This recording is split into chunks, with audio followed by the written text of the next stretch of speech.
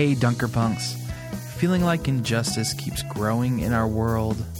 Take a listen to this song by Friends with the Weather as we talk today about how love makes a way for justice and peace. How many trembling miles, how many steps from home, yearning and terrified to be seen.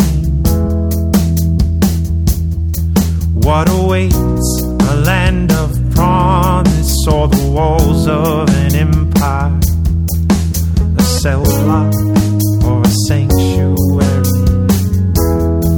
finding sanctuary. Oh, and can you hear the angels sing? Or can you hear the angels sing?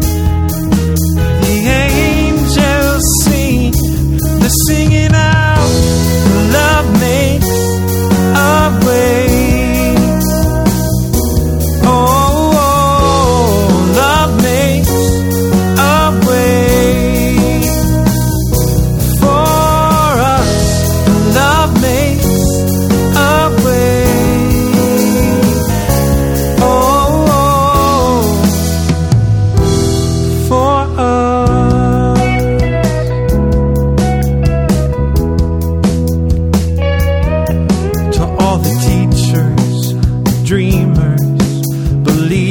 In another way, waging battles with weapons that heal, risking hope in spite of the fear. What awaits through courageous eyes and visions of peace, the strength to believe, the will to be free. Oh, can you hear the angels sing?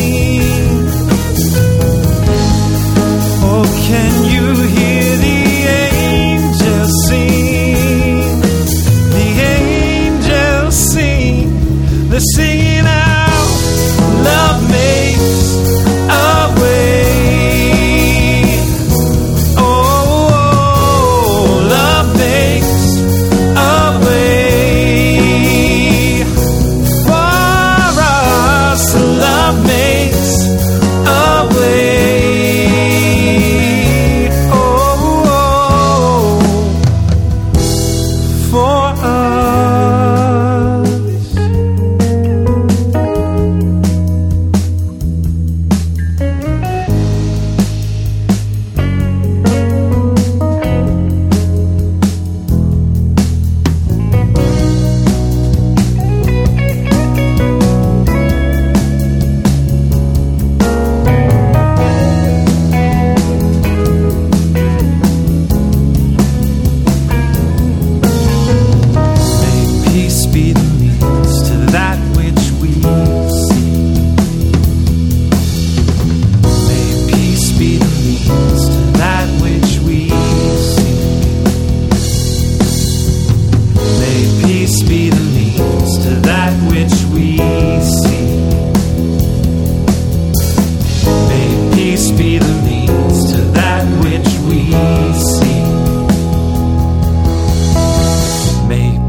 Be the means to that which we seek.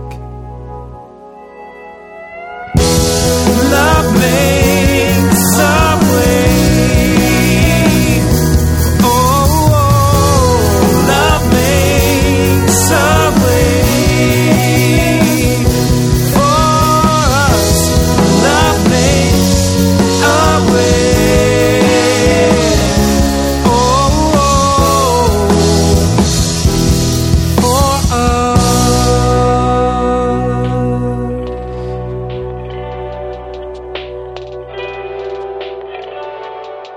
Welcome to the Dunkerpunks podcast. I'm your host, Jacob Kraus.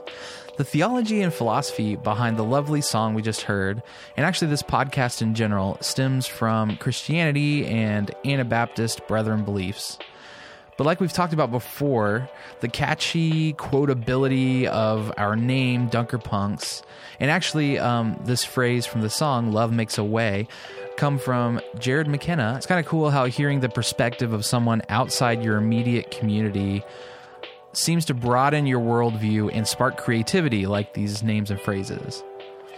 For this reason, siblings Tyler and Chelsea Goss felt inspired to spend a year learning and experiencing something new to them, something outside of their immediate communities.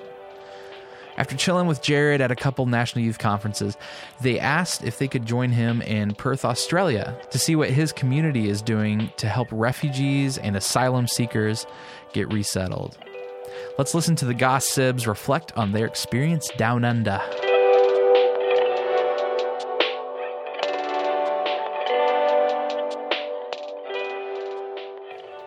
Hey there, Punker Dunks. I'm Tyler. And I'm Chelsea. And we're siblings! And today, we're going to talk to you about the time we went to Australia. And not just for any vacay down in Australia where you're hopping with kangaroos and dancing with dingoes, but our time in Australia where we got to spend a year with preacher and social activist Jared McKenna. Now, some of you may have heard that name before. He has been a speaker on this podcast a few times, and he's the one who coined the phrase Dunkerpunks. But we first met Jared at National Youth Conference, or NYC, in 2010. Yeah, and so we were working behind the scenes at that conference, staying up late after all the activities to make sure things were going smoothly. And he was in a different time zone, so just couldn't go to sleep at a normal hour coming from Australia. So we got to hang out kind of after the events of the day happened and got to hear his stories, and just about his work there in Australia. And we were like, Jared, we really like what you're doing, and can we come over and like be a part of this? And then he said, "Good, I might come on over." Pretty much exactly like that. And so we, in 2014, ended up going to Australia for a year to be a part of what he was doing out there. There is so much that we could share about our time in Australia. So much. So let's start at the very beginning. A very good place to start. Day one in Perth. Day one. We went to a nonviolent protest. There were arrests, strip searches, people getting bailed out of jail. And Chelsea and I provided childcare. Yeah, we did. To give you a little context of what was happening. This was all about refugees and asylum seekers. So a number of people were fleeing countries, war-torn areas for their lives, and they would come by boat to Australia. So Australians are known to be pretty chill people, but the government, when it comes to refugees, is definitely not. And so these refugees seeking asylum would come, get put in detention centers on the islands outside of like the mainland, and then be stuck there for a number of years oftentimes. And so a number of babies were born in those detention centers. And this protest was just asking the politicians to say, hey, we should stand up for the rights of the babies. They're born in these jails. They should be allowed to have a decent start to their life. They should be allowed to come to Australia. So part of the protest, so we have Jared and some church leaders who went into the politician's office and had a sit-in the whole day. And then the rest of the crew was outside with families and small children playing in the park across the road, just to show, this is about the kids. And here are Australian kids that are no different than the kids that are growing up behind bars on the island. And within the politician's office, you would have Jared and the protesters with flowers. They brought a bouquet of flowers to the receptionist and said, this is going to be a hard day for you. And we recognize that, but this is really important, the stuff that we're doing here. So we brought you these flowers because we recognize it's not going to be a normal day for you. And then they would sit in circles and pray and sit in silence and sing songs. And then when the police came, the protesters broke out a bunch of cookies and gave the cookies to the police officers, because it wasn't about trying to get all angry at the politicians or trying to get angry at the police officers. It was about the children. And I think what captures this whole sentiment best is that the government had these slogans of no way, turn back the boats, no way, we do not want refugees here. But Jared and his church crew said, love makes a way. In fact, that was the name of their movement, Love Makes a Way. So the bouquet of flowers, the cookies, the showing love throughout all of this, making sure that children have a safe space in Australia. It was all about love makes a way. And that was just day one. So you can imagine the stories that we have for the whole year being in Australia. But the day-to-day life, what we did was we worked with what was called as First Home Project. And First Home Project was started by the community that surrounded Jared and his family. And it was a refugee resettlement community that, well, at one point, the community building, the main building there was a church. Yeah. But then the church stopped churching, and eventually it became a meth lab. Yeah. Typical transition, right. you know? And then the police busted it, went up on the market. And so Jared and the community and his family, they bought this big building, and they made it into 3 separate apartments. One apartment was a family of 7, refugee family of 7. Another one was a bunch of young adults, refugees. And then there was Jared's apartment. And that's where we lived for the year. And then across the street, there was another refugee. We ended up buying that house, and then next to our neighbor. So we just kept getting more houses. We took up the whole cul-de-sac. Different refugee families and individuals would come and live and be supported by this community of other refugees and Australians who wanted to be a part of this community. And so we lived there, and, you know, we're there day to day helping to tutor in English and math and helping to take phone calls and working in the garden with the neighbors. And then And then on the weekends, on every Friday, every single Friday, we would have fun. These giant potluck party, not even potluck. It was just these huge meals. They put potlucks to shame. I'm sorry, brethren, but these meals were delicious. And it was fresh chicken cooked over the campfires outside and great rice dishes. Oh, it was great. And there was laughing and there was dancing, a ton of dancing. Yeah, and we told from stories. Different, everyone brought their style of dancing from their different cultures. And so you would learn Persian dancing one night. And then Congolese dancing the next night. It was fun. And it was a mixture of refugees that could come together from across Perth and build community and get to know one another and help each other out throughout this transition into living in Australia. But it also was full of Australians who could provide work opportunities and get to know the different refugees. And it was to build one community, Australians and refugees together. Mm-hmm. And just being a welcoming spirit and showing, as Christians, what love looks like. Because a lot of these refugees aren't Christians, but just to be welcomed for whoever they are, wherever they're coming from, as this is love, and we can all believe in this, and we can all be one together and help each other out, no matter who you are, and no matter what life circumstances you've had in your life.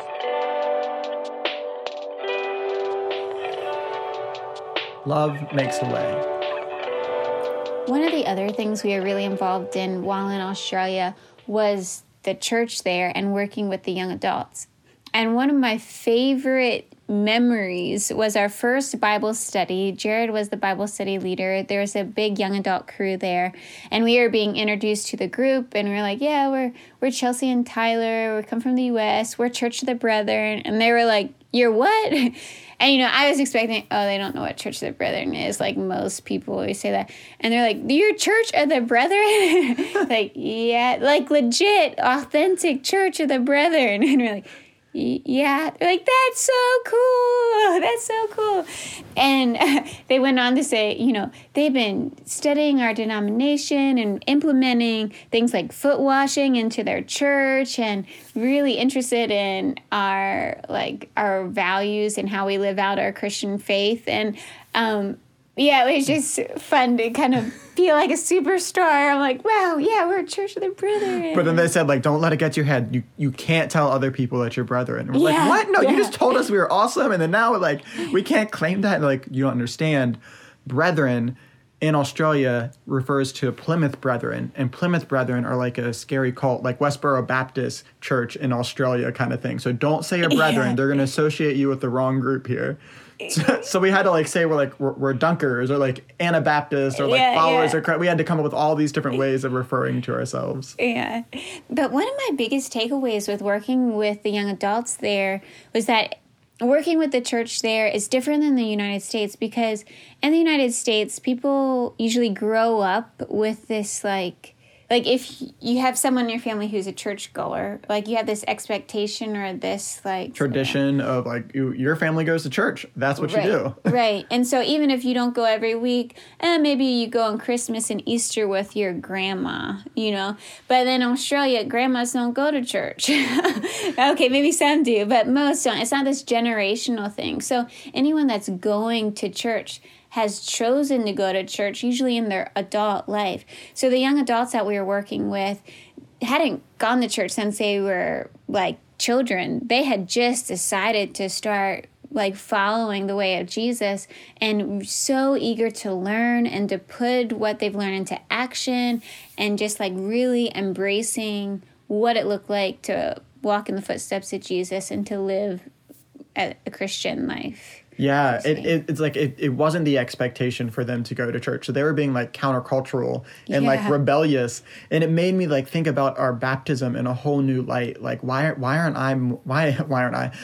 we more on fire for our faith like they are? Like this is a rebellion to follow Christ, and this is a revolution, and that's what it felt like. Yeah, it was a neat thing to be a part of. So I guess like this gives you an idea of some of the things that we were a part of, working with refugees on our day-to-day basis, going to actions, working with the church there. Getting arrested, you know. No, we didn't get arrested. We didn't want to get kicked out of Australia. But I guess just to give you some of our takeaways from our time there. One of the takeaways that really sticks with me, in that same vein of like faith and Bible studies and like young adults like really on fire for the faith, is I remember hearing often from Jared as we're doing Bible studies, he would say, "That's it, but that's not all of it." Like we'd be talking about some parable or something, and he'd be like, "What do you all think that means?" And you know, we'd say, "Oh yeah, miracles and bread and wine and those kind of things." He'd be like, "That's it, but that's not all of it." Meaning like, yeah, what you're saying is true, but like there's more to the story. There's a deeper meaning. And I think one way that like helped me frame that is he would often say, like, a lot of times you read scripture and you're looking for the spirituality. You're looking for that spiritual answer from scripture. And like, that's it. But that's not all of it. If you want to get all of it, you need to start with the revolution, and the spirituality will follow. You need to start with the revolution of Christ, with how countercultural it is to love your enemies and to look for this like upside down kingdom that Jesus was creating. That's the revolution. And the spirituality, when you started with that, the spirituality was still there, but it was so much richer and had so much more meaning. Yeah. I think one of my takeaways from being at the church there and my experience back in the U.S. So in the U.S., I found that, you know, I was doing some church shopping through college, or like I've lived in a lot of different locations. There's not always Church of the Brethren, so I'll go to non-denominational churches or other places. And I found that there is this message of like, you need to repent for your sins because you're a bad person or you'll go to hell and you need to be saved. And it's all about like you being saved, and your personal Lord and Savior, Jesus Christ. Yeah. And I found that message like time and time again. And I was like, this doesn't embrace all of what I feel like Christianity is to me in my walk in faith. And so it kind of turned me off from those churches and like, is this what Christianity is? Like, this doesn't feel right to me. That's it, but that's not all of it. Yeah, exactly. And so then I was like really turned away from any church that used words like really churchy words like repent or saved or salvation, because I just like was like, no, that there's more. There's not all of it. But then getting to Australia and going to this church that really embraces a lot of the Church of the Brethren values, and then still used words like repent and saved and salvation, but in this new, different light, it kind of opened up my eyes to like, oh, okay, there's like a different meaning to some of that. And I don't have to be scared of these words. And I don't know, Tyler, you have good like they examples took of on this. more, they took on a deeper, richer meaning. So, for example, the story of Moses and the Israelites, right? Like, that is a story where it is a people who experience salvation. And it is a very real in life, like they are freed from slavery. And like to think about salvation from more of an Israelite's perspective just takes on a whole new meaning. You know, in America, we might talk about your personal salvation and the afterlife. But when you think of it through a lens of like the Israelites and Moses, it was like my salvation is wrapped up in everyone else's salvation. You know, the Israelites, it was a people that were being saved and saved from the very real, tangible cruelty of slavery. And so it was in this life, and it was a community focused salvation, and that just felt such a fuller picture of what we're trying to get at when we say words like salvation. I kind of felt like some of these words, like in the churches that I grew up in, like didn't use those words as much, and so, but now it's like, oh no, those aren't bad words. Like we can reclaim them a little bit. Yeah, we can reclaim them and like use them for maybe like a bigger picture of what they might mean. Yeah. So Dunker Punk podcasters, what is that word that you need to reclaim? It's your homework. Another thing that I think stuck with us was this idea of community and what it kind of means to be in community with people who are not like you at all. Mm-hmm. And I think especially working with like Jared, we've talked about him a lot, but to make all this happen, it's not just him. Like it's his family and his church community and the refugee community and like this close-knit crew that was around him that was all working together to like plan the actions for the nonviolent protests and to make Friday nights happen and to house the refugees. Like it took the community to really make this positive change. And Jared's the face of that for many, but just how involved it was and to work with one another. And it just made me appreciate community and the togetherness that us brethren are so about. Like it put it on another level for me, I think. 1 Corinthians 12:12, anyone? I mean, I'm feeling like we're getting all kinds of parts of the body working together. Yeah, the community was incredible. And I think I found it very life-giving to be in a space around people, to be in a community with people that were so different, with like our next door neighbors were Muslim and like from Afghanistan. And then we also, like we were in Australia already, it was a different culture. But it also was so similar to America. Like we got to look at our own life and our own faith through the eyes of others in such a new way. Yeah. Speaking of like looking at our faith in a new lens, one of our refugee friends, his name was Ebby. Ebby. Oh, he's from Iran, and what a gift! What a gift! He was the jokester in the group. There was about 12 guys from Iran that came over. And he was known for like, we went to the park with a bunch of ducks and he put a box on his head and chased around the ducks in the park. Like that's the kind of character Ebby was. So Ebby and I were helping him move in to the new house on the other side of the cul-de-sac from Jared's apartment. And he didn't have anything in the house. Like he had maybe his suitcase, but like no food. He needed to get some new shoes, new clothes, all those good things. And he didn't have a car. And so he asked me to go down to the local mall. It was about a 30-minute walk or so. And I was like, yeah, cool. We'll go down to the mall.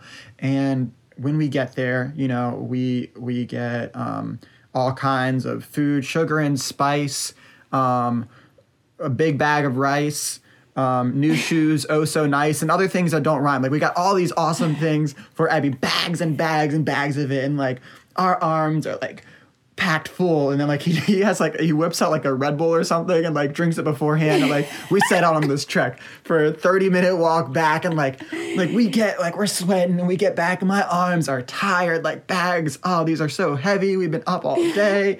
And then Ebby turns to me and he says, Tyler, I have nothing. And I look at Ebby, I'm like, Ebby, my arms beg to differ, like have you seen everything that you just bought? And he says, no, Tyler, I have nothing because everything I have is for Christ.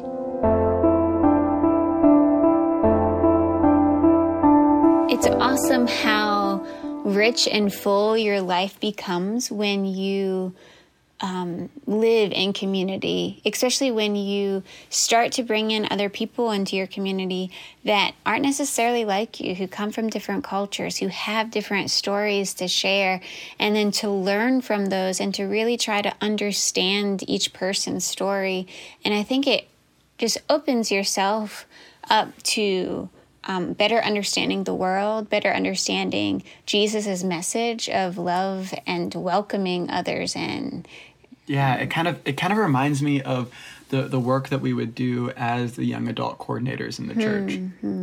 With welcoming. Yeah. Yeah. Because it was interesting. So we're young adult coordinators, and our job was to welcome people in, especially others who just got to the church. But we're new there. Like, it could be our first Sunday, and we're welcoming people in. And I think it made us realize, for me, like, going into a new place, I kind of expect whoever's the person who's been there for a long time or the regular to be the one welcoming me in. But in this situation, we're the newbies and we're welcoming. I'm like, I don't need a title or to be the regular person always going, to be the one welcoming. Like, just the title of being a Christian, that's enough to be welcoming wherever you are. If it's your first Sunday at a church, or if it's your 100th, if it's your first day at a job, or if it's your 5th year, no matter where you are in life, it's our call to love and to welcome others and their story wherever they are. Yeah, and not only is it our call, but it's essential to our call, to understanding where we are in this whole faith business. Like we said, the story of Ebby and the story of the refugees and the work that we did surrounding ourselves with others, by welcoming their stories into our lives, our lives grew so much richer and so much more meaningful. Yeah. One voice that hasn't been fully represented. We both know it. We know it's true. It just, there is one voice or one laugh, moreover, that hasn't been properly represented in an Australian podcast. And I think you can't have an Australian podcast without this. Yeah, I think you're right. Let's hear it.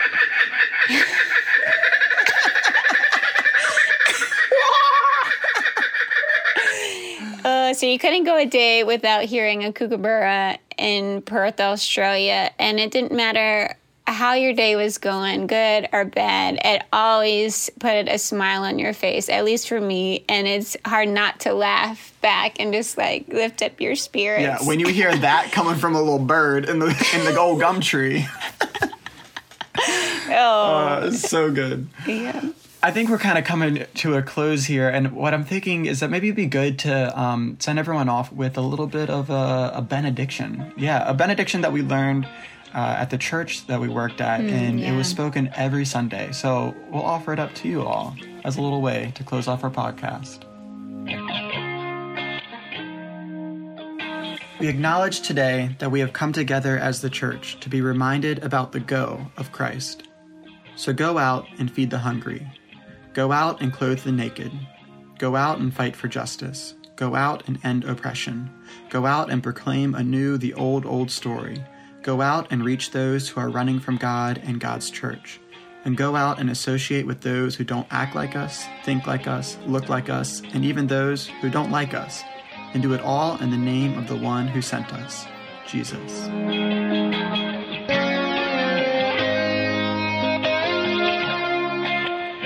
This is super cool to hear about, Tyler and Chelsea. Thanks for sharing. Makes me think of how for generations, brethren have practiced their faith through service in their home communities and abroad. It's great to help people for sure, but honestly, it's also a means to travel and experience new cultures. When all you've ever known is the environment you grew up in, it's kind of hard to connect to persons who grew up in different cities or different countries, essentially different worlds than you. We've all seen the refugees and asylum seekers on the news, but it's hard to relate to them. We just don't know what it's like. Chelsea and Tyler took a journey to discover what it was like and paint us a pretty good picture. This reminds me of the story in Luke where Jesus sent out the 72 disciples to speak peace and love and live among people abroad. We've heard from a lot of Dunker Punks about their journeys that they've taken, but what journeys have you gone on, Dunker Punks? Where do you feel called to go?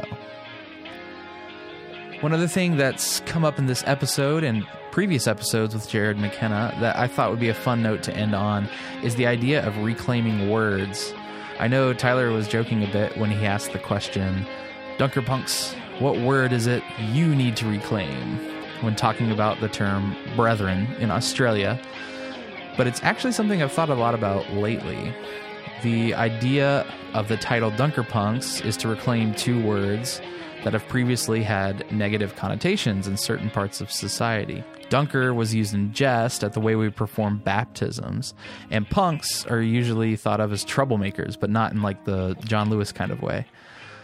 The idea of Dunker Punks is to reclaim those terms, to say that we go against the flow of society when our faith and belief in love and peace calls for us to do that.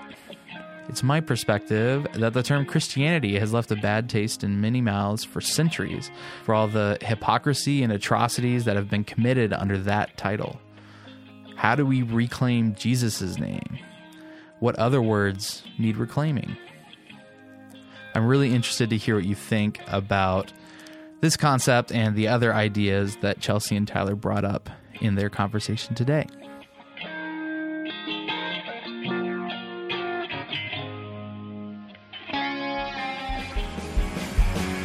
The Dunker Punks podcast is made up of heralds of love who are making the way for peace on the daily. This episode was created by Tyler and Chelsea Goss, edited and hosted by yours truly, Jacob Kraus. Intro music today was written and recorded by Friends with the Weather, and I made any supplemental music you've heard. Taylor Cole manages communication, Suzanne Lay manages production, and the Arlington Church of the Brethren and On Earth Peace are the show's sponsors.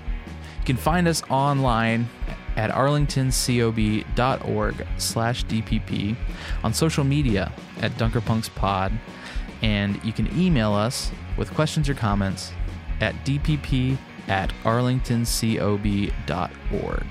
We're currently looking for a new host to start the spring 2021 season. So if you think you might be interested, please give us an email at dpp@arlingtoncob.org. It's that time of year. It's the Christmas season. It's the season of giving. Do you feel a little bit generous? Maybe have some commute money left over. Feel free to make an end-of-the-year donation at bit.ly/DPP_donor. That's bit.ly/DPP_donor to give a designated tax-deductible donation on Arlington Church of the Brethren's PayPal site. Become a Dunker Punks podcast donor if you also value hearing from young adult voices.